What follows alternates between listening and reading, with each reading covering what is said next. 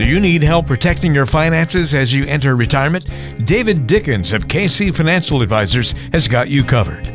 Welcome to the Cover Your Assets KC podcast.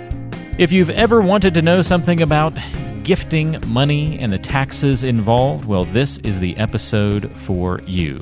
We've got a great show on the way here on the Cover Your Assets KC podcast. Walter Storholtz alongside David Dickens, President and Wealth Advisor at KC Financial Advisors, office in Overland Park, but online everywhere at coveryourassetskc.com. David, glad to have you join us this week. How you been? Pretty well, Walter. I'm trying to think if there's anything new in my world. I have a brand new grandson, and so that's pretty cool. Another brand new grandson. Well, fantastic. Well, 3 of them under 5 years old. I guess they're all pretty brand new. Okay, gotcha.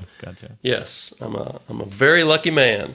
And are you getting lots of playtime? And you must be thrilled. The next 20 years ahead of you are just going to be so fun watching them grow up. I think that's the case, and hopefully this isn't the end of the line. So, 5, 6, 8, probably not 12, but who knows? Okay, but anyway, so yes, there's expectations there for maybe a little more. That's good.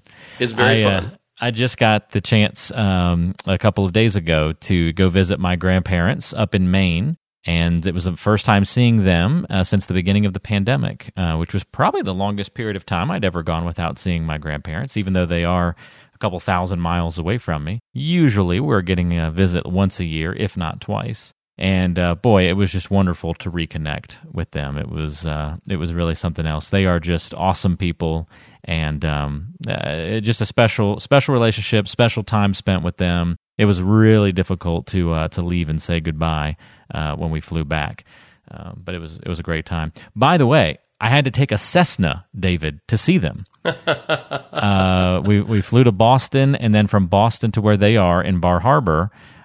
Is just a short little flight, and so it's on a 8-seater Cessna. How was that? It was awesome. It was so cool. I got to sit right behind the co-pilot on the way there, and we flew in at night. I mean, it was so cool.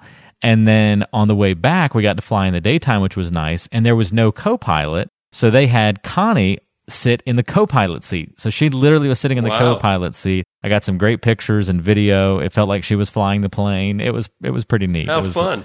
It was a very unexpectedly cool experience. And I'm sure that was not at 36,000 feet.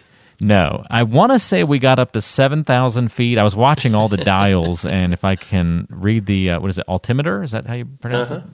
If I read that properly, I think we were at 7,000 feet at night flying in. But in the daytime flight on the way back, I think we only got up to about 4,500 feet as our max height. So that's so different from being in a big jet. Yes, very different experience. They don't pressurize the cabin, and it is loud. It is a very loud flight. So it's flying a riding lawnmower. Yes, it's exactly what I mean. I was actually like, I think I need headphones or something because my ears are almost hurting. It was just at that decibel level where you're about to plug your ears up a little bit. So, but what a fun experience! Very cool, and being able to see the grandparents all as a part of it was just great. So you will have many years of fun ahead of you, no doubt about it.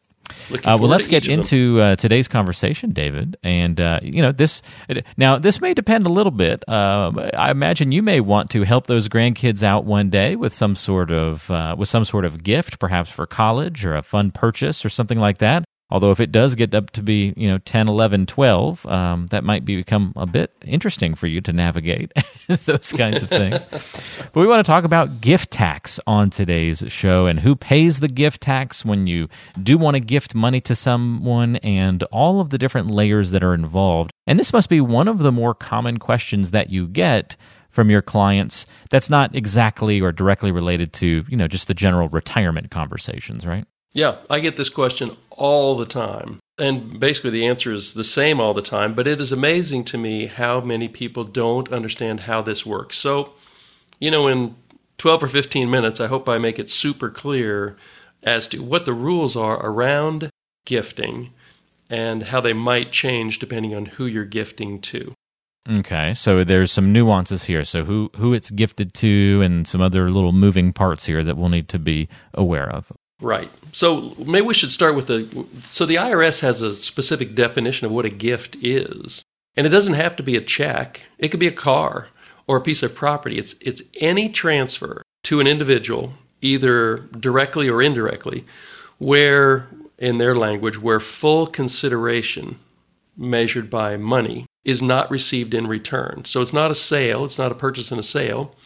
It's something where the value of what you're giving away is more than what somebody paid you for it, and most times they paid you zero for it, so it's truly a gift. So that's what we're talking about. That's what the IRS is talking about. And there are really three different types of entities or receivers of these gifts. And I wanted to what I want to spend the most time on is number 3. But the first one we can get out of the way real fast, and that's when you give money to a 501c3 organization, which you might think of as your university or your church or some other type of tax-exempt entity. So there aren't any rules, there aren't any limits. You can just give money to those 501c3 organizations, and you might get a tax deduction for that as well if you itemize.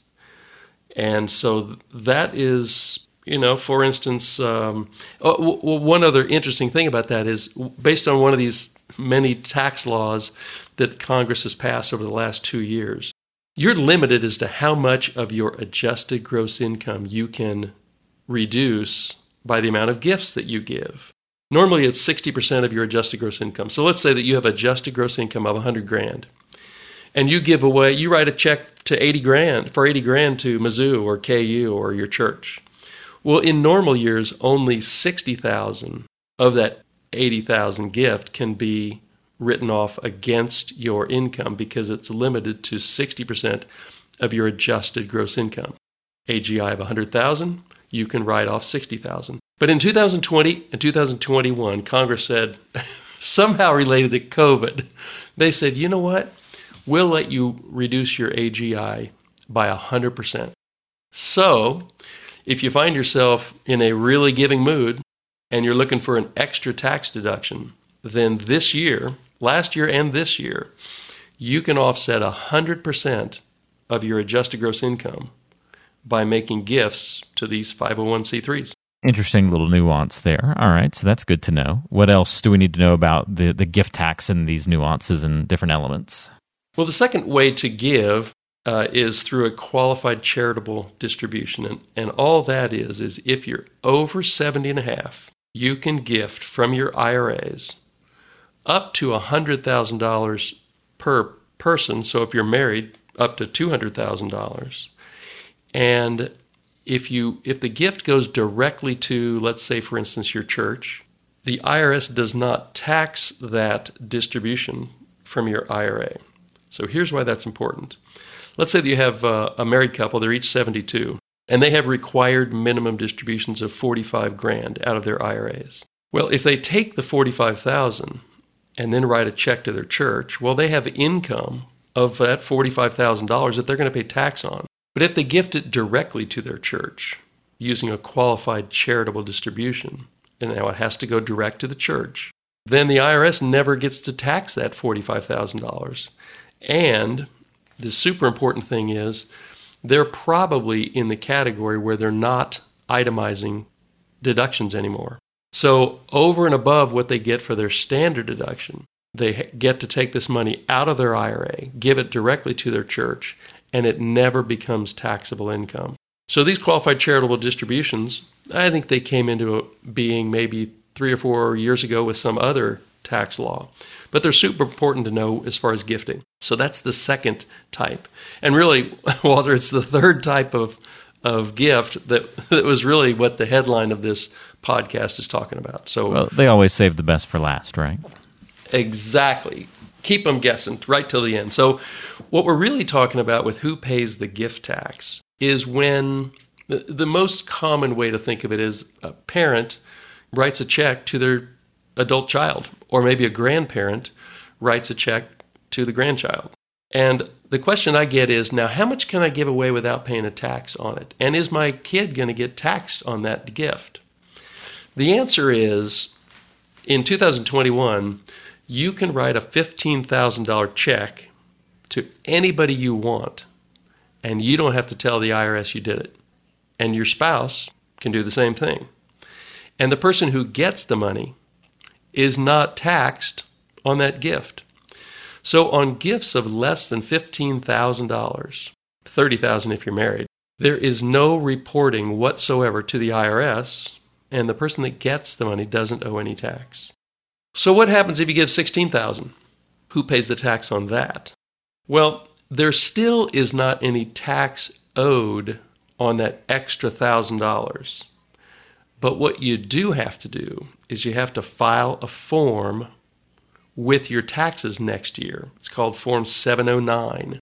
And all it does is create a little side ledger that the IRS keeps track of to say, if you ever give more than the lifetime exemption, then there's probably going to be some estate tax involved. So the lifetime exemption is right now is $11.7 million per spouse. So your estate per spouse, okay, per spouse. So your estate, if you're married, could give away over $23 million and never pay any gift tax on that either, and no estate tax. But you do have to file this Form 709 if you give more than $15,000. So, I'm not sure an example is really necessary there, but I'll say one anyway. Let's say that you are given you're given $150,000 to your child because they need it for whatever, and you give the $15,000 without any reporting, and then $135,000 doesn't get taxed, but it does get reported on Form 709, and that's all it takes. Now, if you happen to live in Connecticut or Minnesota, there's some state gift tax, which I'm not going to drill down on, but most states don't have a gift tax. So it's really a pretty simple operation to give away money. What the IRS wants to make sure is that people with large estates, over $23 million, don't give it away and escape estate tax at some point in the future. So really, even that $15,000 threshold is just when it's not like now tax is owed. It's just when you need to report it at that point, at that threshold. But the owing tax on the gift is not going to really kick in unless you're in some enormous bracket. That's exactly right. Now there's always a little caveat. So here are two caveats. One is the $11.7 million per spouse of the estate tax exemption is under consideration to go back to $5 million. So in other words, per spouse, that would be a $10 million estate instead of a $23 million estate as to where the estate tax exemption starts. Now, January of 2026, it's going to revert to $5 million anyway.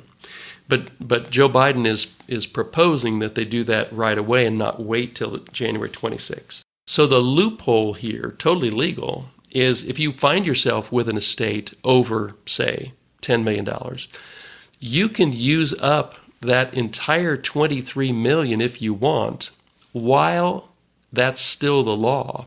And if they ever reduce that in the future, the excess is not taxable because you made the gifts when the law said $11.7 million per spouse. So that's an exemption that you can make use of today that you may not be able to make use of nearly as fully in the future. So that's one. The other is, remember the $150,000 gift I talked about where the parent gives the gift, $15,000 is not reportable, but the other $135,000 is. But let's say that parent was actually going in to reduce some college debt or grad school debt that particular child had. Well, if the parent, let's say that child racked up $100,000 of educational debt, the parent can send a check directly to the educational entity, pay off that debt, and that does not have to be reported either. So it's a gift, but since it was made directly to an educational institution, you can do the same thing for medical bills if it goes directly to the hospital. then the IRS never sees that type of gift either. And that can be done whether it's your kid or somebody that is some non-relative. It doesn't have to be somebody related to you. So those are ways where wealthier individuals can give away a lot of money and never have to report it to the IRS in any way, shape, or form. So, like a lot of things, if you've got a tax code that has 60,000 pages, well, there's a lot of different ways you can do things you want to do. You just have to know the rules. Knowing the rules, unfortunately, pops up a lot when we're talking about taxes, doesn't it, David? It does. And, we laugh about our tax code being unnecessarily complex, but there's so many special interests in America that stuff gets tucked into tax bills all the time. And so it is unnecessarily complex. But some of those rules can actually work in your favor, whereas we always think of, that rule got me. And frankly, most of them do work against you, but some of them are there to be taken advantage of if you know about them. So if you find yourself in a situation where you do have a lot of net worth and you do want to do some significant gifting, a little bit of knowledge will take you a very long way into avoiding to having to do any reporting to the IRS whatsoever. If you ever had any questions on the gift tax, hopefully today's podcast helps answer those questions for you. If it did not, and you've thought of something else or a new angle, or just want to talk about your specific situation, you can always do that directly with David. You can call 913-317-1414 to set up a time to meet for a visit, perhaps a complete planning review, go through the CPR process and look at all the different moving parts of your financial and retirement plan to make sure you're on track for retirement. Again, you can call 913-317-1414 or go to coveryourassetskc.com, and we'll put links and contact info in the description of today's show, so it should be pretty easy for you to find. Well, David, thanks for breaking down the gift tax for us on the show today, and I'll look forward to what topic you have on the agenda next time around. Walter, it is always a pleasure to chat through this stuff with you. Absolutely. Enjoyed it as usual, and we'll have another good conversation on tap a week from today. Come back and join us. New episodes every week, folks. You're listening to the Cover Your Assets KC podcast. Talk to you soon. Investment advisory services offered through Brookstone Capital Management, LLC, BCM, a registered investment advisor. BCM and KC Financial Advisors are independent of each other. For full disclosures, please visit our website at www.coveryourassetskc.com.